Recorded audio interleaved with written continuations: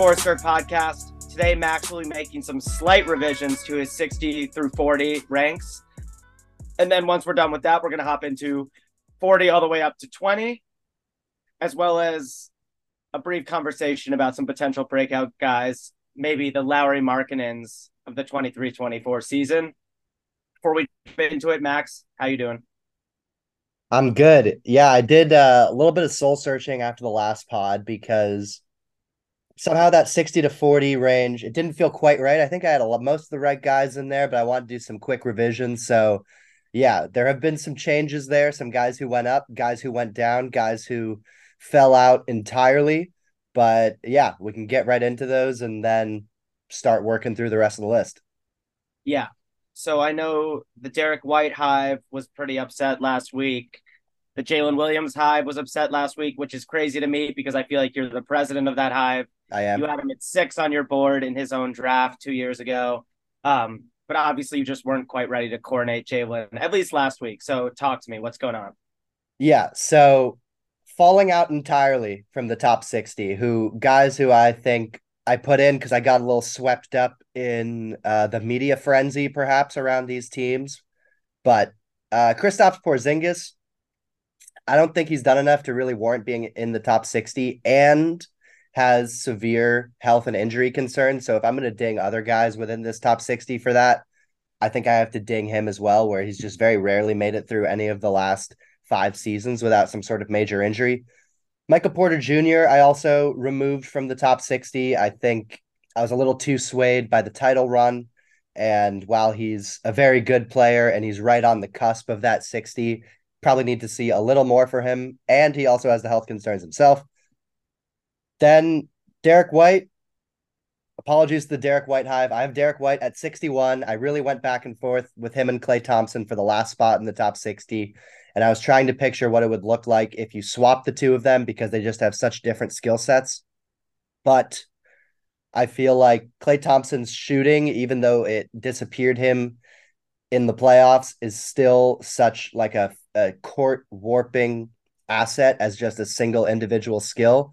And while Derek White has a great all around game, I still think I value Clay's high end shooting a little bit more. So before I get into the guys who made it into the top 60, do you have any thoughts on Kristaps Porter falling out, White not making it in? Yeah. Kristaps falling out, I'm totally with you. I'm not a Kristaps guy. And I get your Derek White point because I don't think Derek White can be the first or second best player on a really good team, but he's better in his role than guys that you have at in that like 55 to 60 range for me. So like 58 through 60, Julius Randle, Chris Paul, Clay. Like I'd have Derek White above all three of those guys. Uh-huh. Because I think we're at a point in the rankings where it's less about floor raisers and more about like elite role players. Yeah, it's a bit of a sort of personal viewpoint of at this point whether you'd rather value guys who can be really valuable, like sort of fifth options Yeah. on a championship team versus guys who can be first or second options in dragging you sort of to a lower playoff seed.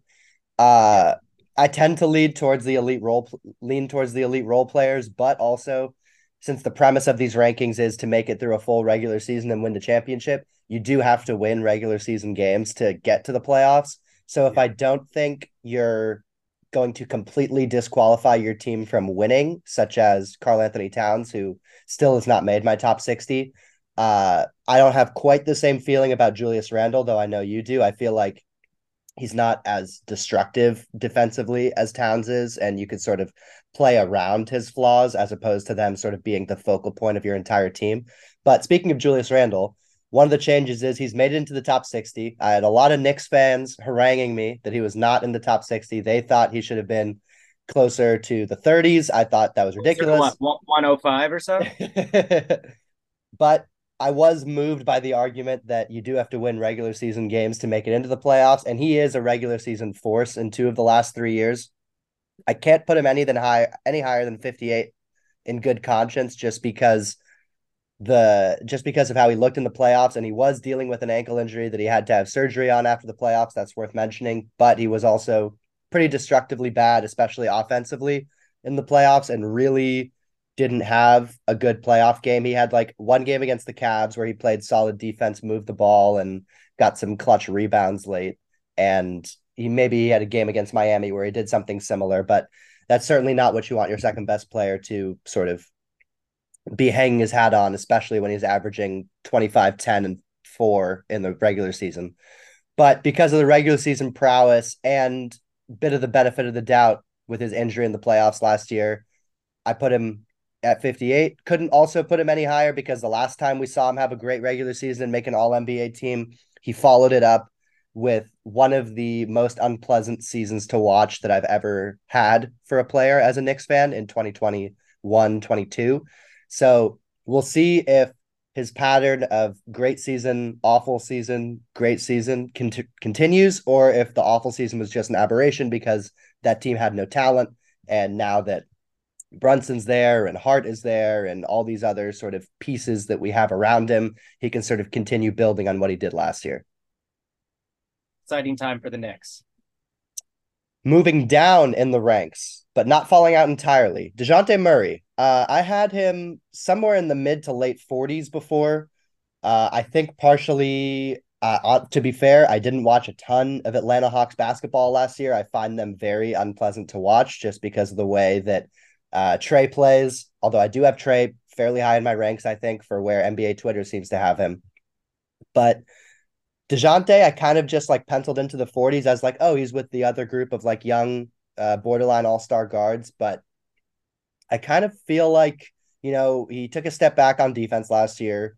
On offense, he's got this very mid-range dependent game. He did have a very good year in the pick and roll, but I don't know. He went to Atlanta and they didn't really change their destiny all that much. So I feel like he's got a bit of a prove it season where it's like, wait, really, how good are you? Like, are you a really good role player? Are you, because you're probably not good enough to be a top 2 option on a really good team. So I put him down at 57 just because I'm not totally sure about his game translating to the playoffs and wasn't super impressed with how he played last year. So it didn't feel right having him up with those other kind of borderline all-stars. Yeah. It's also a lot easier to be a plus defender when you're playing next to guys like Trey Jones and Devin Vassell, as opposed to Trey Young. So I do cut DeJounte some slack defensively for being thrown into that defensive backcourt predicament. But I think that makes sense. Yeah. And the last thing I'll say about your 60 to 40 range is that it's really hard for me to wrap my head around Paolo being below some of these guys that are just objectively such worse trade assets. But I get that it's year 2 for Paolo. He hasn't played a playoff game yet. And we do have to have some respect for guys like DeRozan, Levine, Yeah. Middleton, Harden. I can't have Harden's the only guy that I can easily say I'd put Paolo above just for the let's find out factor. Yeah. But the other vets who have put up numbers and at least stolen a game or two against the Bucks in round 1, that they do deserve to be above Paolo Yeah. until this season plays out. Yeah. So quickly moving through the last 2 changes in the 60 to 40 range, stays the same at 56 and 55 with OG and Austin Reeves. And then my king, I was too low on him because I was internally so high that I think my body did like a bit of a checks and balances thing where they're like, oh, you're too high on Jalen Williams. You can't put him this high. But I said no. I put him at 54. So between Austin Reeves below him and Fred VanVleet above him. After the All-Star break last year, he averaged about 19 points, 6 rebounds, and 4 assists or something like that on damn near 50, 40, 90 shooting. And I was texting with Drew earlier this week because I was just trying to think of like what the comparison is for him. And I'm sticking with my pre-draft comparison of Manu Ginobili, but a little bit bigger, a little bit stronger, and a weaker shooter. But I do think Jalen's going to be able to shoot pretty well. Like his percentages were not bad last year for a rookie. And as a college player, I like the way that he shot. He might not have like a dynamic off the dribble jumper game, but it'll still be passable. And if you look at every other facet of his game, 6'5" with a 7'2" wingspan, elite physical tools. Somehow I was still very high on him coming out of college, even though I thought he was a below average athlete. And in the NBA, he's definitely demonstrated that he is an above average to almost elite athlete with the way that he dunks on guys, the way that sort of he can translate strength into playing as well. And we just saw in that preseason game, he had a sequence where we had like a block, a putback dunk, and then another driving dunk. And I just think he has no holes in his game. I'm excited to see him in a more on ball role this year, flash some more of his playmaking and passing, because that's what made me fall in love with him as a prospect, was his ability to make reads and sort of dissect a defense really quickly. And last year he had more of an off the ball kind of cutting cleanup sort of role or attacking closeouts, and not so much of that on the ball until later in the season when he really started to flash majorly. So Yeah. having him at 54, I think he's going to be fantastic. I think he's going to be the Thunder's second best player this year. I saw ESPN had him as their fourth best player, which I think is ludicrous. And looking down the line with him, like I think he's going to make all NBA teams. This is a guy, I'm going to go my Chris Collinsworth. This is a guy who is going to be great ball handler, great passer, great scorer, almost elite athlete, good defender, like at 6'6" Yeah. with a 7'2" wingspan and super strong. You're describing like the perfect basketball player, essentially. Yeah. Almost in an SGA kind of way. I think what makes J Dub an elite athlete is his unique movement patterns. He kind of glides to the rim like he's performing 2K animations. It's very easy for him. And so he has the vert, he has the measurables, he has the strength. But it's just the way that he moves on the basketball court is so natural and unique, and the way he covers ground. And Manu Ginobili with damn near elite, physical tools is, yeah, like you said, that's an all NBA player. That's potentially a Hall of Famer. We're not Yeah. going to go that far for J Dub, but the bottom line is the ceiling is the roof for that guy. But this leads me to my next question. Where the fuck is Josh Giddey on this list? Giddy, uh honestly, I just feel like I need to see more with him. I need to see that he can develop his scoring game. I love his passing. You know me, I fall in love with big playmakers. So the Thunder are like my favorite team because that's all they draft essentially. But or my favorite team to watch this upcoming season. To spoil, You wouldn't rather have Giddey than Julius Randle on the Knicks right now? I'd definitely rather have him on the Knicks because that No, I means mean that for we're this season, for this season. for this season, it definitely lowers our regular season win total if we replace Randall with Giddy. You Um, That's the most Knicks thing you've ever said. it's true though. It's true. And Giddy, I love the idea of him, but I need to see a little bit more in terms of how much has his ball handling progressed, because I think he's an elite passer, but I'm not positive he's an elite handler. And then how much has his scoring progressed as well? He had some flashes at FIBA of a little bit more of an in between game, but with how that team is structured, if they're going to keep him long term, he's probably going to need to develop at least an okay 3-point jumper on decent volume, which I think his percentages have been okay, but it just looks a little weird and the volume's not really there. So going to have to see if Thunder shooting coach Chip England has been in the lab with him and what sort of stuff they're cooking up. But I considered him. I just feel like if I'm gonna have if I'm gonna have three Thunder sort of sniffing around, or two around the top 50, and then Shea, who's much, much higher on this list, then it's like, man, do I think they're gonna be like one of the three or four best teams in the West? And I'm not quite there with them, though I do think they'll be a playoff team, though I haven't totally gone through it yet. But yeah, Yeah. Well, I'm here to say today that I'm there, and we're gonna get into it more. I'm sure we'll talk more about like our standings predictions at some point in the next couple of weeks. But I'm there. I think the Thunder are a top four seed in the West.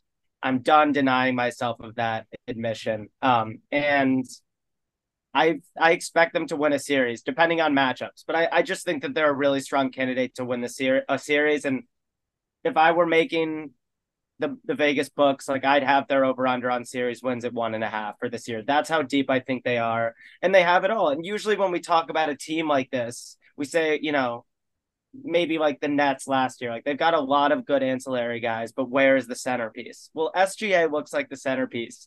He just did it in Manila. He was the best player in the FIBA World Cup. and he did it for at least 70 games last year. Yeah. So I'm pretty damn close to saying that SGA is just straight up like a top 6, top 7 player in the league. We haven't gotten up there yet. I need to take a long, hard look at my top 10 before I say crazy things like that. But I what do the Thunder not have? I worry about Chet's health, as I've said for a while. It's why I had him at number 3 in his draft. But I know that healthy Chet is a plus plus player, and we're going to talk about Lauri Markkanen candidates later in this episode, and the Thunder don't have any of them for me. But something I've been thinking about is I think we just assume that in this sort of fantasy basketball way, Jalen Williams and Josh Giddey, like these guys will cannibalize each other's stats this year. So they'll all look really good, but like maybe none of them will emerge as like Shea's bona fide star sidekick. And I was thinking, what if that's not true? What if J Dub or Giddey like blows up this year? They're so good that they just like that they take on the secondary ball handling duties, and we think it's gonna kind of be half and half, but really one of them emerges as the number 2 for this franchise. Assuming Chet isn't that good out of the gate, but yeah, Yeah. Chet might be that guy. He might be. Chet is someone who, depending on how he plays this year, could be vaulting himself into this list next year. Same with Wemby, who I would probably bet on vaulting himself into this list next year, but just didn't feel right to put a rookie in there yet. All right, the last update in the 60 to 40 range is I moved Andrew Wiggins up a few spots. Just felt like he still had some equity from that championship run a few years ago. Yeah. So I moved him up to 49, quickly running through the rest up to where we're going to start today. 48 LaMelo Ball, 47 Evan Mobley, 46 Tyrese Maxey, 45 Paolo, 44 Cade Cunningham, who we both think is going to break out this year, you to a larger extent than me, but I still have him in my top 50. 43 Chris Middleton, 42 James Harden, 41 Zach LaVine, 40 Franz Wagner, 39 Mikal Bridges, 38 DeMar DeRozan, 37 Desmond Bane. And that was the recap of the 60 to 40 for anyone who doesn't remember from last episode.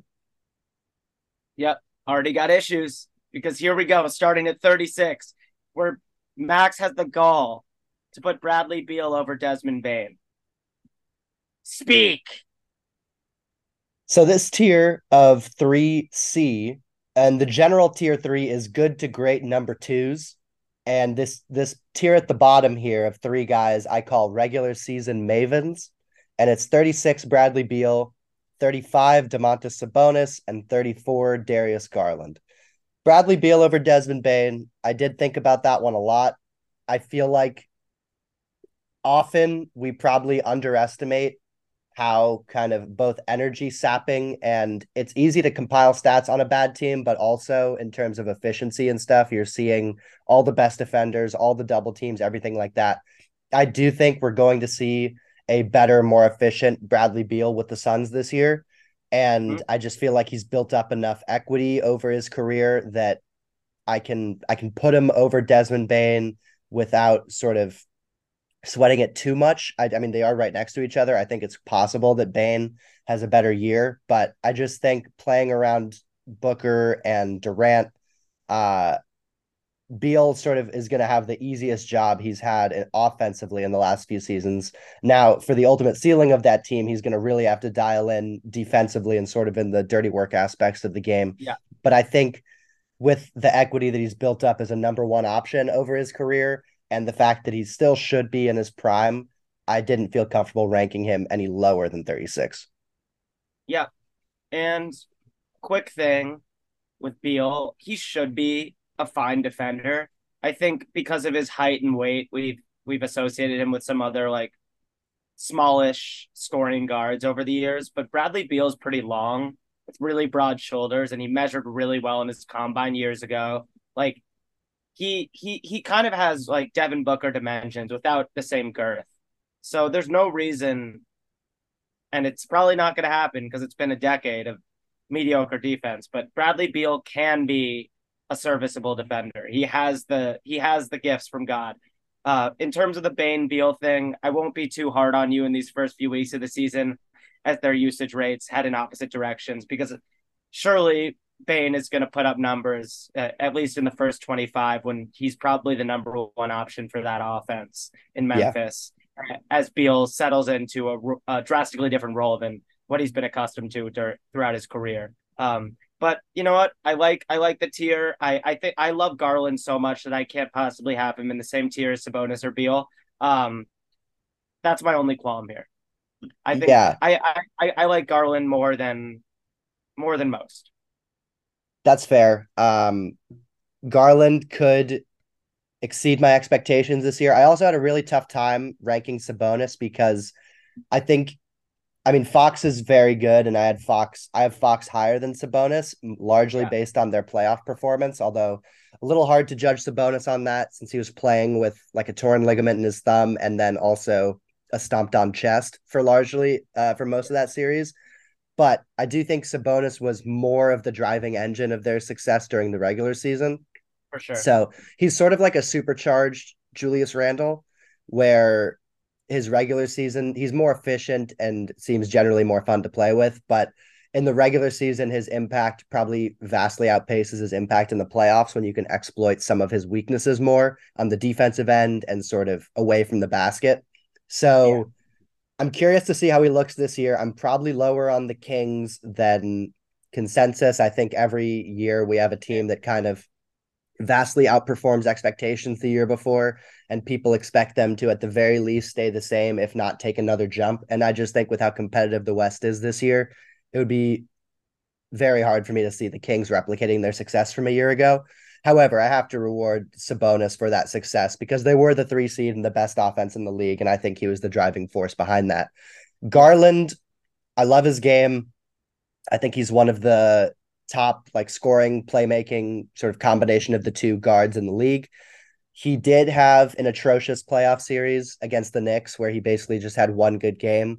I'm not gonna, totally ruin a guy's ranking off of 10 days of basketball, but at the same time, he had some pretty destructively bad games in that series, and it remains to be seen sort of how he translates to the playoffs, although I feel like he should translate pretty well. But just because of that, I felt like I had to ding him and couldn't put him up with some of the guys higher on this list.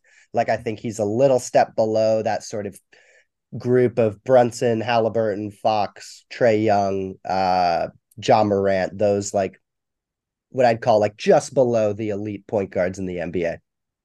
So first on Garland, I want to push back against this notion that he was awful in that series.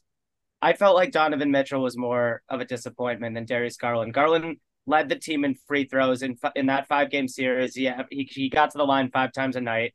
He was 20, 21, 2 and 5. 2 rebounds, 5 assists on 44, 39, 84 splits. It was a big drop off from his regular season, but it wasn't a complete atrocity. And the team fell apart kind of as a unit. So I think it's become cool to knock a lot of guys on the Cavs roster right now. And this wasn't like a James Harden no show is my point. And I'm really willing to give Garland another chance. I think I'm surprised. I'm surprised that Garland's gotten so much flack because you're not alone in this conviction. I didn't quite see it. He did some things, and I feel like he also picked up some slack when Spida was particularly struggling. But definitely, it was a massive disappointment for all the way down that roster. Yeah, his stats are actually better than I expected from that series. I think what really sticks in my mind is that game 3 where the Cavs really kind of needed to Yeah, have it going into New York, and he shot 4 of 21, 1 of 7 yeah, from three. that was brutal. After that, he kind of picked it up, but the Cavs were still losing. So yeah, to your point, Donovan Mitchell kind of underperformed there as well. Though I will say, just as a Knicks fan, I was much more scared of Donovan Mitchell having the ball in open looks than I was of Garland. Not sure what that counts for, but just something I felt watching the series. I think also it was weird because like Mitchell came out and shot the lights out in game 1 and looked like an all world number one guy. And then as the series completely flipped and the Knicks sucked all the momentum out of it, um, that was more when Garland started making some shots, and it was kind of too little, too late. So I'm with you. The stats are a little bit juiced, and it was a disappointing playoffs all around for them. In terms of Sabonis, yeah, it's been cool to say Sabonis sucks after last year's playoffs. But he has so much to do with that regular season. And if we're gonna label guys stopped who, load manage and miss important games, then we got to give Sabonis some credit for playing with a broken hand for what sounds like the majority of last year. And Yeah. yeah, this is this is a prove it season for Sabonis. All right, coming up next is the player who has probably built the foundation of Drew and Mai's basketball discourse. Sandwiched between tiers 3B and 3C, I have a one player tier called the Zion tier, and that player is Zion Williamson at number 33. This is a guy who, once again, going Chris Collinsworth, was a top 10 player in the league when he was playing last year. Pelicans were the number one seed in the West for most of the time he was playing. I think they were number three, but like trailing by a game when he inevitably finally got hurt and hurt his hamstring and what seemed like it was going to be a month-long injury and turned into the rest of the season as he got further and further out of shape and they were not comfortable with him coming back to the floor. He didn't feel like he could fully be himself. He's back this year. He's healthy. He's decently in shape. David Griffin said that it was the first summer he'd really taken seriously in terms of, getting his body in a place to be a professional basketball player, which is not the thing you'd love to hear, but at least they feel like he's doing that. At the same time, watching the preseason, I still think he looks heavy. Um, Gonna say, obviously, this is what I was gonna say, but like he looks the same to me.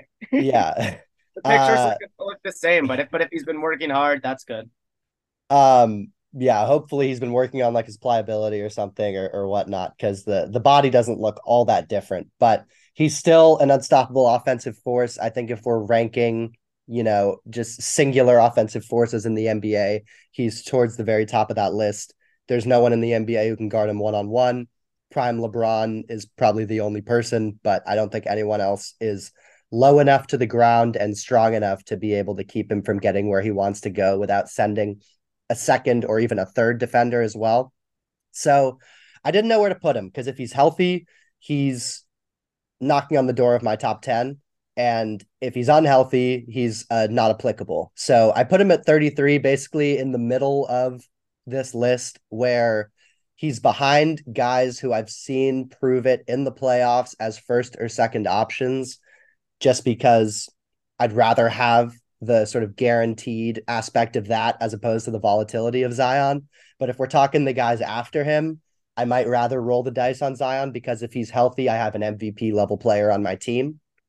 Yeah. And yeah, at this point for the Pelicans, they just got to cross their fingers and hope this is the year that he's healthy. Because if we go through another season, as I imagine you will say is probably going to happen, that he looks really good in the first 20 games and then has some sort of soft tissue injury that lingers for the rest of the season. I don't really know where they go from here. Yep. Needless to say, there are double digit guys I'd have above Zion on this list. So let's keep going. All right, getting into tier 3B, who I call good number twos. At 32, possibly a controversial selection, Draymond Green. I still Love think it. I love it. I love it. Everyone appreciate Max as a true hoop man, because I think this is a ranking that will sound kind of ludicrous to the casuals, but like, come on. The dude is like a top 3 playoff defender every single year. I don't know how you can argue that this is high for him, but you can't argue that he doesn't belong on the list. And yeah, this is just moment of appreciation for Max is all I want to say. he's still their second best player. Like Warriors fans, I feel like love to shit on him because they just see him at the top of the key standing there with no one guarding him. And they're like, how can this guy be an NBA player and not be remotely a threat without anyone sort of within 8 feet of him? But he's still just such a force defensively. We saw it against Jokic 2 years ago in their title run where he guarded him one-on-one as good as I've seen anyone guard him and Yeah. giving up so much weight and so much height as well. And we saw it this year So where little heart. so little heart. That's right. And then we saw it this year where he kind of like punked Sabonis out of that series a little bit, the combination of him and Kevon Looney. But I just think he makes that Warriors system hum. He might not be the 32nd best player in the NBA on another team. It's kind of hard to rank him because if you put him on, the Pistons, where he was rumored to sort of potentially be looking at when the contract stuff was going around, I'm not sure he has the same impact to where he's the 32nd best player in the league. But in his situation on Golden State, he's one of the five most impactful playoff defenders for sure, and like one of the most versatile defenders in the league. It's basically him, Anthony Davis, Bam, Giannis, and Jaren, I guess, though he doesn't have the sort of perimeter aspect that those other guys have. Yeah. And yeah, I just that sort of elite level of defense combined with I think he has very valuable contributions to their offense and the way that he sort of coaxes more motion out of people, knows exactly where to get the shooters the ball. It's just a perfect fit for him. Them they had to bring him back. That was an absolute necessity. And who knows? We'll see this year if he's got a little bit more of that sort of pep in his step now that the Jordan Poole incident is behind them, and he can just sort of focus on going for another championship again. So, yeah, he is the opposite of a regular season maven. He's like a playoff killer, but that's why I had him at 32. Yep. Real ones appreciate Draymond's offense. So in this good number two tier, yeah, we have Draymond at 32, Kyrie at 31, Drew Holiday at 30, Lauri Markkanen at 29, Pascal Siakam at 28, and then Jaren Jackson at 27. Yeah. Um, I imagine I you're don't. probably going to jump on me about Kyrie at 31. So go I ahead. I want to, but also like the dude has had one season that he played fewer than I think like 57, 58 games in the last few years, and it was if you exclude the COVID year. Now, yeah, sure, Kyrie's annoying for all the vaccine shit, but like that, that was an anomaly of a year. Outside of that, he had one injury riddled year. Other than that, he's been semi available, at least for modern like star NBA load management standards. And when Kyrie plays, he's still pretty close to elite. So I don't hate it. Again, I think I'd have Garland above a handful of these guys, but I like this list. The only hunch I get is that Jaren is a little bit low. I think Jaren had a weak World Cup. He didn't seem to want to rebound in the Philippines. However, I do believe that Jaren is a top 20 player in the league right now, just for being the best defender in the NBA, arguably, and a budding offensive star as well. Yeah. With Kyrie, I mean his scoring stats last year were actually pretty crazy, which was overshadowed by the fact that Dallas fell apart when they got him and the whole Brooklyn fiasco.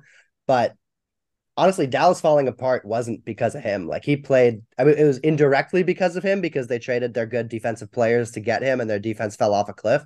But he played like he was averaging 28, 5 and 5 on damn near 50, 40, 90 shooting for the rest or for the whole season last year. And his efficiency, particularly on the diet of shots that he takes, where it's like tough pull ups, his sort of insane around the basket finishes.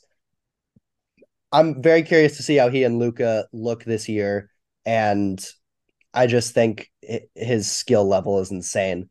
Drew Holiday at 30. Curious to see how he looks for the Celtics. One of the best defenders in the league, but offensively, he just has a lot of no-show games in the playoffs, or rather showing and being destructive in the 3 for 21 sense. Yeah, Lauri too much Markkanen, show. too much show. Lauri Markkanen, one of the hardest guys for me to rank on this list because he just completely came out of nowhere as like a legit star in the NBA. But his efficiency stats are crazy, scoring in every single aspect of the game, pretty off the charts. Siakam, very interesting trade piece. See if the Toronto Raptors trade him, but one of the better all around forwards in the NBA as a ball handler, defender, and passer. And then Jaren, who's one of the best defenders in the NBA, still struggles with fouls, and I don't like his offensive impact as much as some of the other elite defenders, but still deserved a spot in the top 30 for his defensive impact. Just to wrap up, good number twos. Yeah, I that tier makes a lot of sense to me. I think Pascal. I just would love to see Pascal Siakam have one more defining act in his career because I do believe he's taken a real leap since he was the second best player on that Raptors 2019 championship team. And he fits into a lot of different rosters because he plays such hard defense. His 3-point shot has grown and grown, and he can do a lot of stuff. He can run with a younger team. He's a more proficient half court player now. So yeah, and his size is just so disruptive in on both ends. Okay, so that moves us up to great number twos. And this is the last tier we're going to be looking at today. So Max has lined up for us at number 26, Ice Trae Young. 25, Brandon Ingram. 24, De'Aaron Fox. 23, Jalen Brunson. 22, Tyrese Halliburton, my love. And 21, the man who can't dribble, Jaylen Brown. Yes, J.N. Brown. He has no left. Oh, wow. But Trae Young, he is someone. It's funny. I feel like there's a bit of a Trae Young, Drew Holiday continuum where Trae Young is often considered the most overrated player in the NBA, and Drew Holiday is often considered the most underrated player in the NBA. But I feel like we've reached a point where it's become so cool to hate on Trae Young and so fashionable to like elevate Drew Holiday perhaps above his status that they've kind of switched a little bit where I think Trae's skill set has become a little underrated and Drew's skill set has probably become a little overrated where, you know, perimeter defense is not as impactful as interior defense necessarily. And his offense in the playoffs, Drew's, can really be pretty destructive, although we'll see if it's better in Boston. But Trae's still one of the very best on the ball pick and roll creators in the NBA. I think he's miscast as a number one option. I think he's if on a championship team, he's got to be your number two. I don't know who his ideal pairing is. It's probably someone like Giannis or Anthony Davis, like a devastating role man who can paper your defense together almost single-handedly. And I don't know if they're ever going to get that player in Atlanta. And if he's your number one option, your ceiling. I mean, they did make the conference finals a couple years ago, though they kind of got, I would say it was one of the flukier conference finals runs you'll see where it was the COVID year. There were a lot of teams that were kind of injured. You were going against a Knicks team in the first round that had absolutely no talent. Although the Knicks, I think, were favored in that series going in. But that was a really untalented team. And then you go against Philly, who sort of implodes right before you. And then you run into the Bucks and, you know, Giannis got hurt, Trae gets hurt, and it sort of goes from there. But I still think having him on your team is a very viable way to a top 10 offense, just his sheer presence. He doesn't seem like the most fun guy to play with. Hopefully he can fix that as he goes forward in his career. I'm not sure. Some guys, it's just hardwired into them the way they play, like Harden, for instance. Although Harden became a better playmaker later in his career, a better ball sharer, I should say. But I still felt like, you know, a year ago, Trae was in the teens. I've moved him down to 26, but with his sort of elite on the ball play, I felt like I had to have him at 26. And we can get into a larger discussion about this tier of point guards where it's Trae, Brunson, Halliburton, and Fox, or Trae, Fox, Brunson, Halliburton in order. I had a lot of trouble figuring out how I wanted to rank those guys. We've seen all of them have varying degrees of success in the playoffs, and they're sort of similar. Well, Halliburton's different, but the other three are kind of similar score first point guard archetypes, though they do it in very different ways. I ultimately ended up with Trae at the bottom because mostly his style of play and his just traffic cone on defense nature. Then Fox, because I sort of want to see if his really efficient shooting from last year maintains or if he just had a hot year. Then Brunson, because he had the most playoff success of any of those four. You don't need to stand up for Brunson. His playoff resume now speaks for itself. Yeah, but the fact that he, you know, just almost single-handedly on offense was the Knicks offense in that Cavs series and was just hitting. It felt like every time he shot a 20-footer, it was going to go in. And yeah, I mean, after Jokic, I don't know who was more artful in those playoffs. Like, if you're just cutting a highlight tape of some of the toughest buckets in last year's playoffs, like Brunson has a chunk of those. I think now that we're in the top 26, I think you're right to be getting into the nitty gritty of like the order of each tier. And I have some disagreements here. Like I think I'd put Brunson at the top of this just because of what he did for the Knicks last year. I have Trae Young just much lower in my ranks. I'm more with the consensus that now puts him in the James Harden, nobody wants to play with him in the pickup game kind of vibe.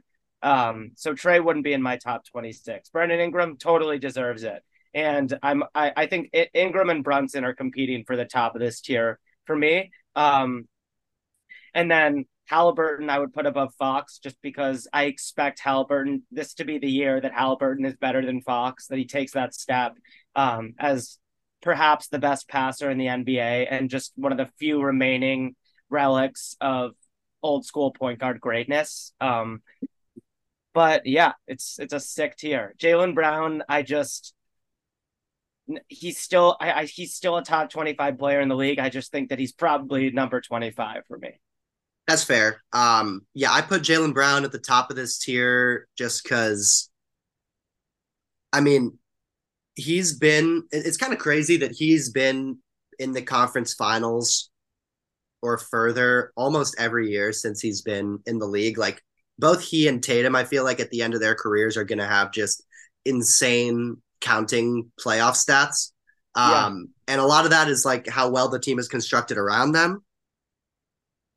But at the same time, I think that yeah. he's got a lot to do with that, and I think he's still one of the better wing scorers in the NBA. He's so gifted.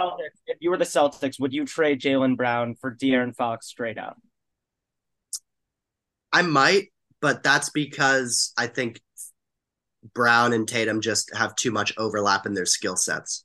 I think Fox would sort of bring a new dimension to that team, but I don't think that like it's so tough because if you trade Fox for Brown, it just totally changes the way the Kings play. Yeah, it's similar. It's similar for. Oh no, I was talking from the Celtics perspective, but it is Yeah, slightly similar to the Jaylen Brown for Damian Lillard conversation that just some people were having, where you're sacrificing size for more dribbling pop, more speed. Yeah, yeah. I just think, I mean, it was Brown's another guy who it's become very fashionable to shit on online, but I think just with the equities built up over the last several playoff runs, he was the best player for the Celtics in that final series yeah, less than 2 years ago.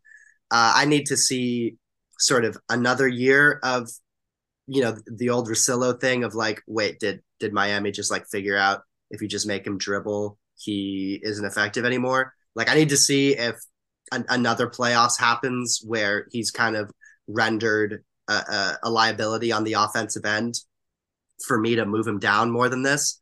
yeah. And yeah, quickly on Brandon Ingram, because I didn't really talk about him at 25. He's just continues to get better. I'd like to see the 3-point shooting come along a little bit more, but from the mid range, he's one of the very best in the NBA. He's a great playmaker for the wing position, and yeah, I think. And when he was in the playoffs 2 years ago, he had a absolutely fantastic showing against the Yeah, and Suns. also put some respect on his play-in game last year against the Thunder. He wasn't quite as good as SGA, but it was the SGA Brandon Ingram show. Um, and I think Brandon Ingram's coming off like a slightly weak World Cup. I mean, definitely really disappointing for him in his camp because it felt like he should be one of the leaders of that team Yeah, with his age and experience and NBA production. But he's just so well rounded. And I could definitely talk myself into having him over Jalen Brunson just for Ingram's defensive ceiling because he's been a plus defender at times in his career. And then he takes steps back, he takes steps forward. If Zion's healthy and, like Trey Murphy takes a step and the Pelicans are really good, uh, we might see Brandon Ingram start playing really good defense again just because there's less of a load to carry on the offensive side. yeah. But yeah, for me, it would be Brunson or Ingram, then Halliburton, Fox, Jalen. Um, but the tier makes a lot of sense to me. Yeah, and I had just to put a bow on the point guard discussion. I had Halliburton at the top of that group in large part because of his or a contributing factor was his FIBA performance, where I thought he Yeah, looked better than Brunson. Um, And, FIBA is not the NBA. They're very different games. In FIBA, Drew Holiday looked better than Damian Lillard, and that's certainly not the case. But I do think his sort of play style is very easy to fit around. And, the Pacers were a 500 team when he played last year. And that was last year not a team that had, an extraordinary amount of talent. I expect them this year to take a further step now that they've added Bruce Brown, Obi Toppin, and I expect Halliburton to play more and some of their young guys to continue taking steps forward. But yeah, he's someone who could really vault into like that sort of all NBA level this season. Yep. All right, we've reached the top 20, which we'll be coming back with on another pod. But we've gotten from 60 to 21 on this list. And as we go forward, each little kind of division gets even harder and more painstaking and more significant. But yeah, let's shift to talking about some potential breakout guys for this year, some guys who we think could potentially be this year's Lauri Markkanen. So, Drew, I don't know if you want to intro this at all or what you were thinking with this. So I told Max to choose a few guys who might be this year's Lauri because I feel like I've talked about it on this podcast. I think it's the next frontier of roster building. Just like guys that maybe are a couple of years removed from their draft. You think you understand their ceiling, and then and they just blow you away with what they go on to achieve with more opportunity to show their skills on a less talented team. And so I said these guys are probably 25 or younger, can't have averaged 20 points per game yet for a full season or been top 2 on their team in scoring.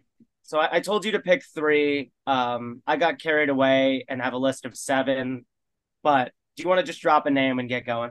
Sure. And yeah, just to give a little context on Lauri, 2 years ago, he was in Cleveland and he averaged, and this about lines up with what he averaged in Chicago. He averaged about 15 points a game, 6 rebounds, an assist, and was shooting 44% from the field, 36 from 3, sort of middling efficiency, 15 points a game.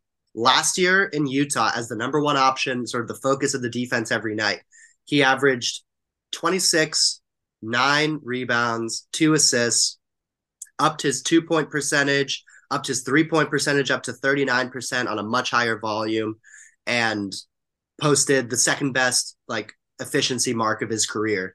He absolutely blew up last year, and he was the 7th pick in, I believe, the 2016 draft.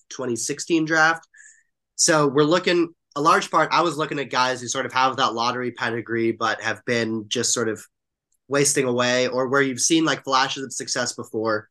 So the first name that came to mind for me in terms of that lottery pedigree was DeAndre Ayton. He, we saw flashes of it in their run to the finals a few years ago. I thought Portland did well to take a flyer on him when they have the money to burn, where they can, if his contract is bad, they can spend on that.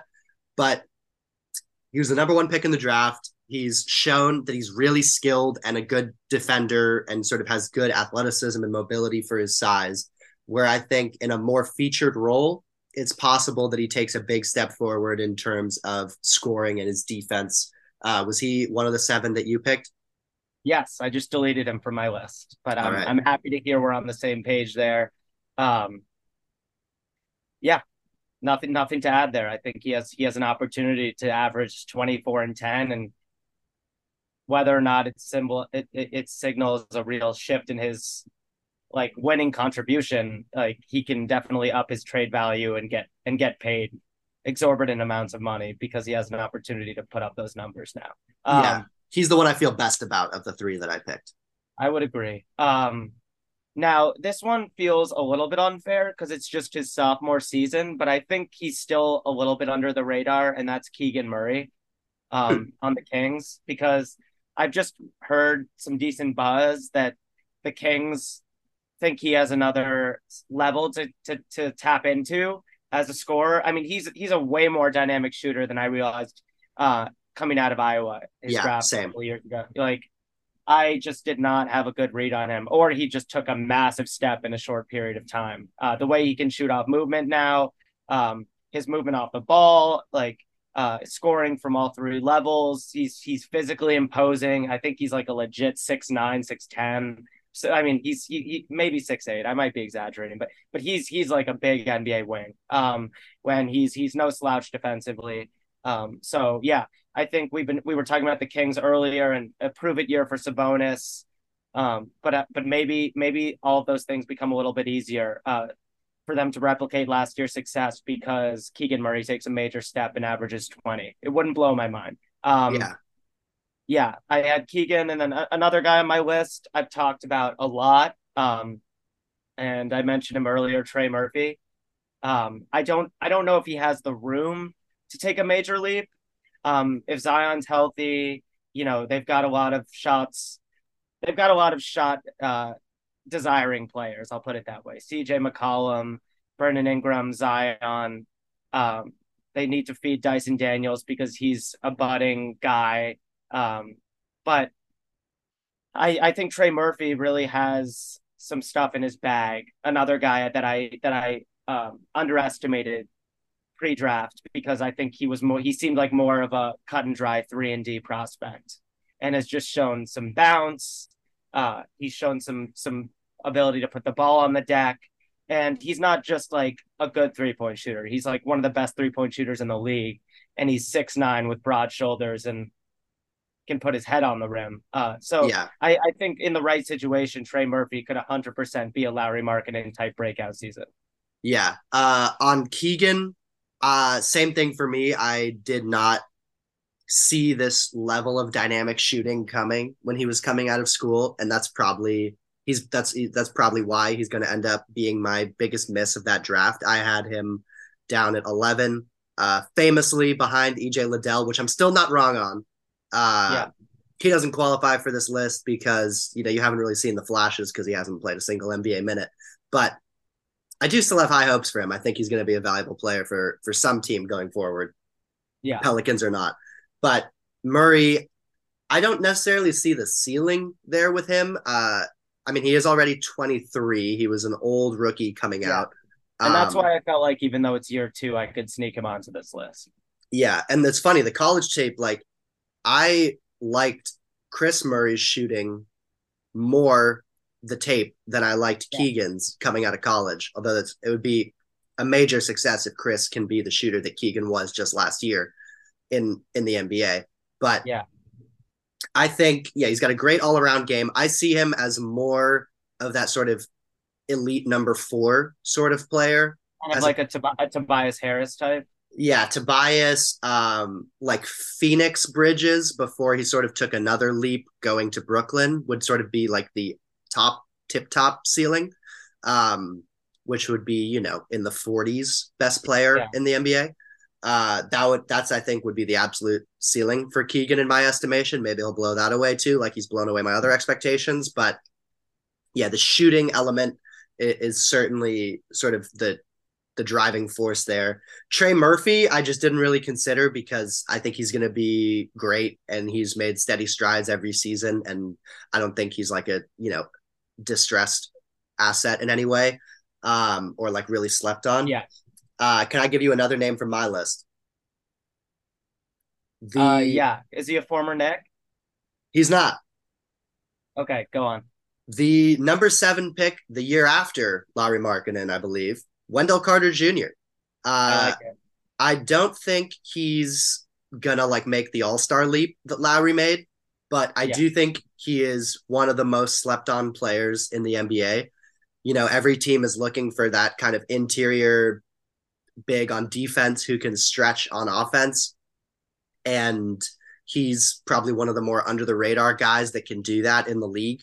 I was watching some of the preseason game. They were playing against New Orleans the other night. His stroke from the corner looked really comfortable.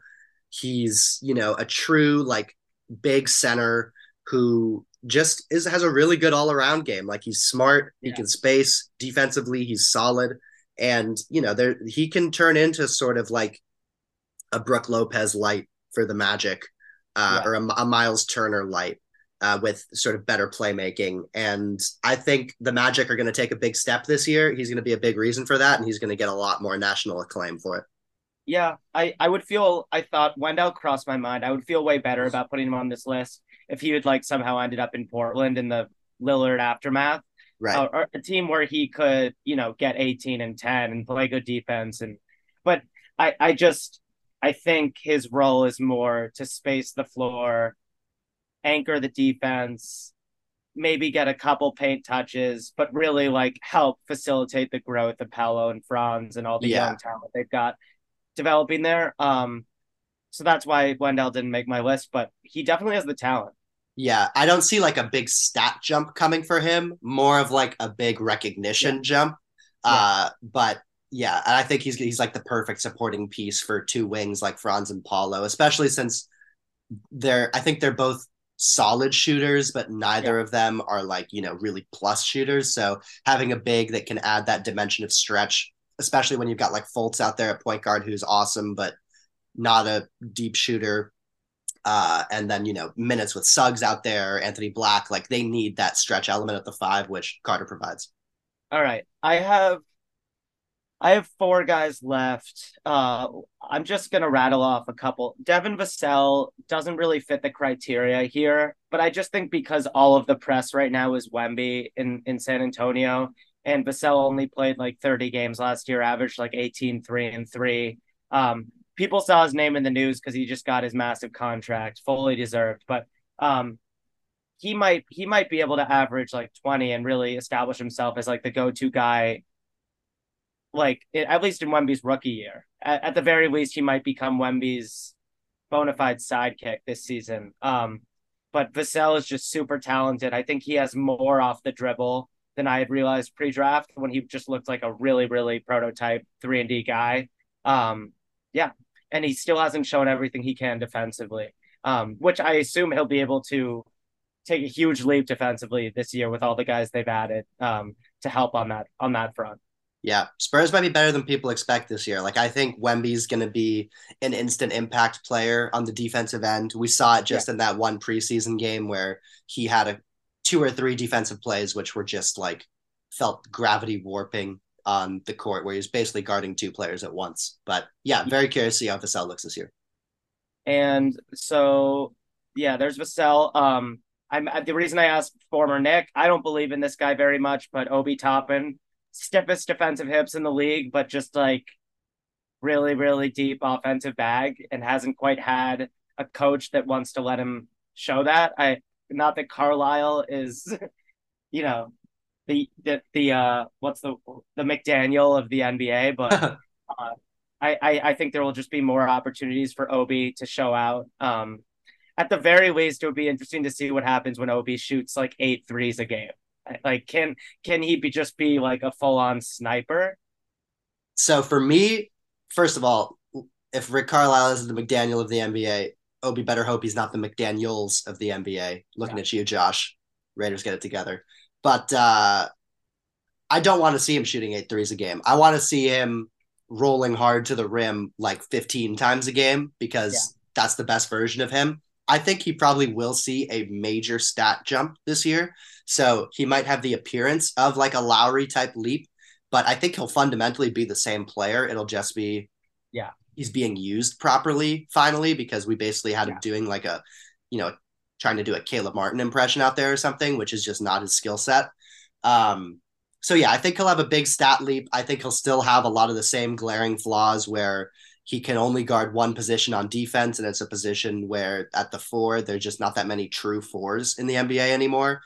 He's not a rim protector, and he can't really move his feet well enough on the perimeter to be effective out Yeah. there. He's going to have Miles papering over his weaknesses there, so it's truly the perfect situation for him where he can just roll hard to the rim and catch lobs from Halliburton.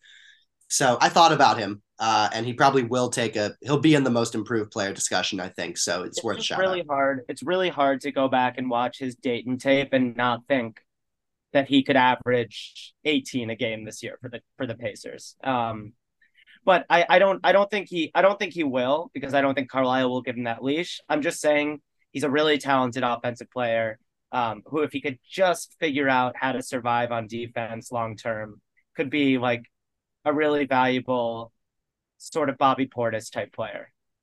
I will say, per a quick Google on StatMuse, in 15 games as a starter, Obi is averaging 21 points, 6 rebounds, and 3 assists. Yeah. Now, a lot of those came end of the season a couple years ago against teams that were like really not trying to win. Not to take anything away from him, but like he did drop 40 on the Raptors in a game where the Knicks were just like getting runouts all game. I distinctly remember it. But he has Yeah. flashed that he can be a real offensive force as a starter. So I am very curious to see how he looks. Then how about a guy on Lauri Markkanen's team, John Collins? Aha. I don't have any idea what John Collins' role is going to be under Quinn Snyder on this in this new chapter. I just don't Or know. under what's his name? The guy from Boston, not Quinn Snyder. Oh shit. Um, What's his name? Hardy, Hardy. There we go. Will Hardy. Yes. I don't know. I don't know how he fits into this new thing. It's hard for me to believe that you can play defense with Collins, Markkanen, and Kessler, but crazier things have happened.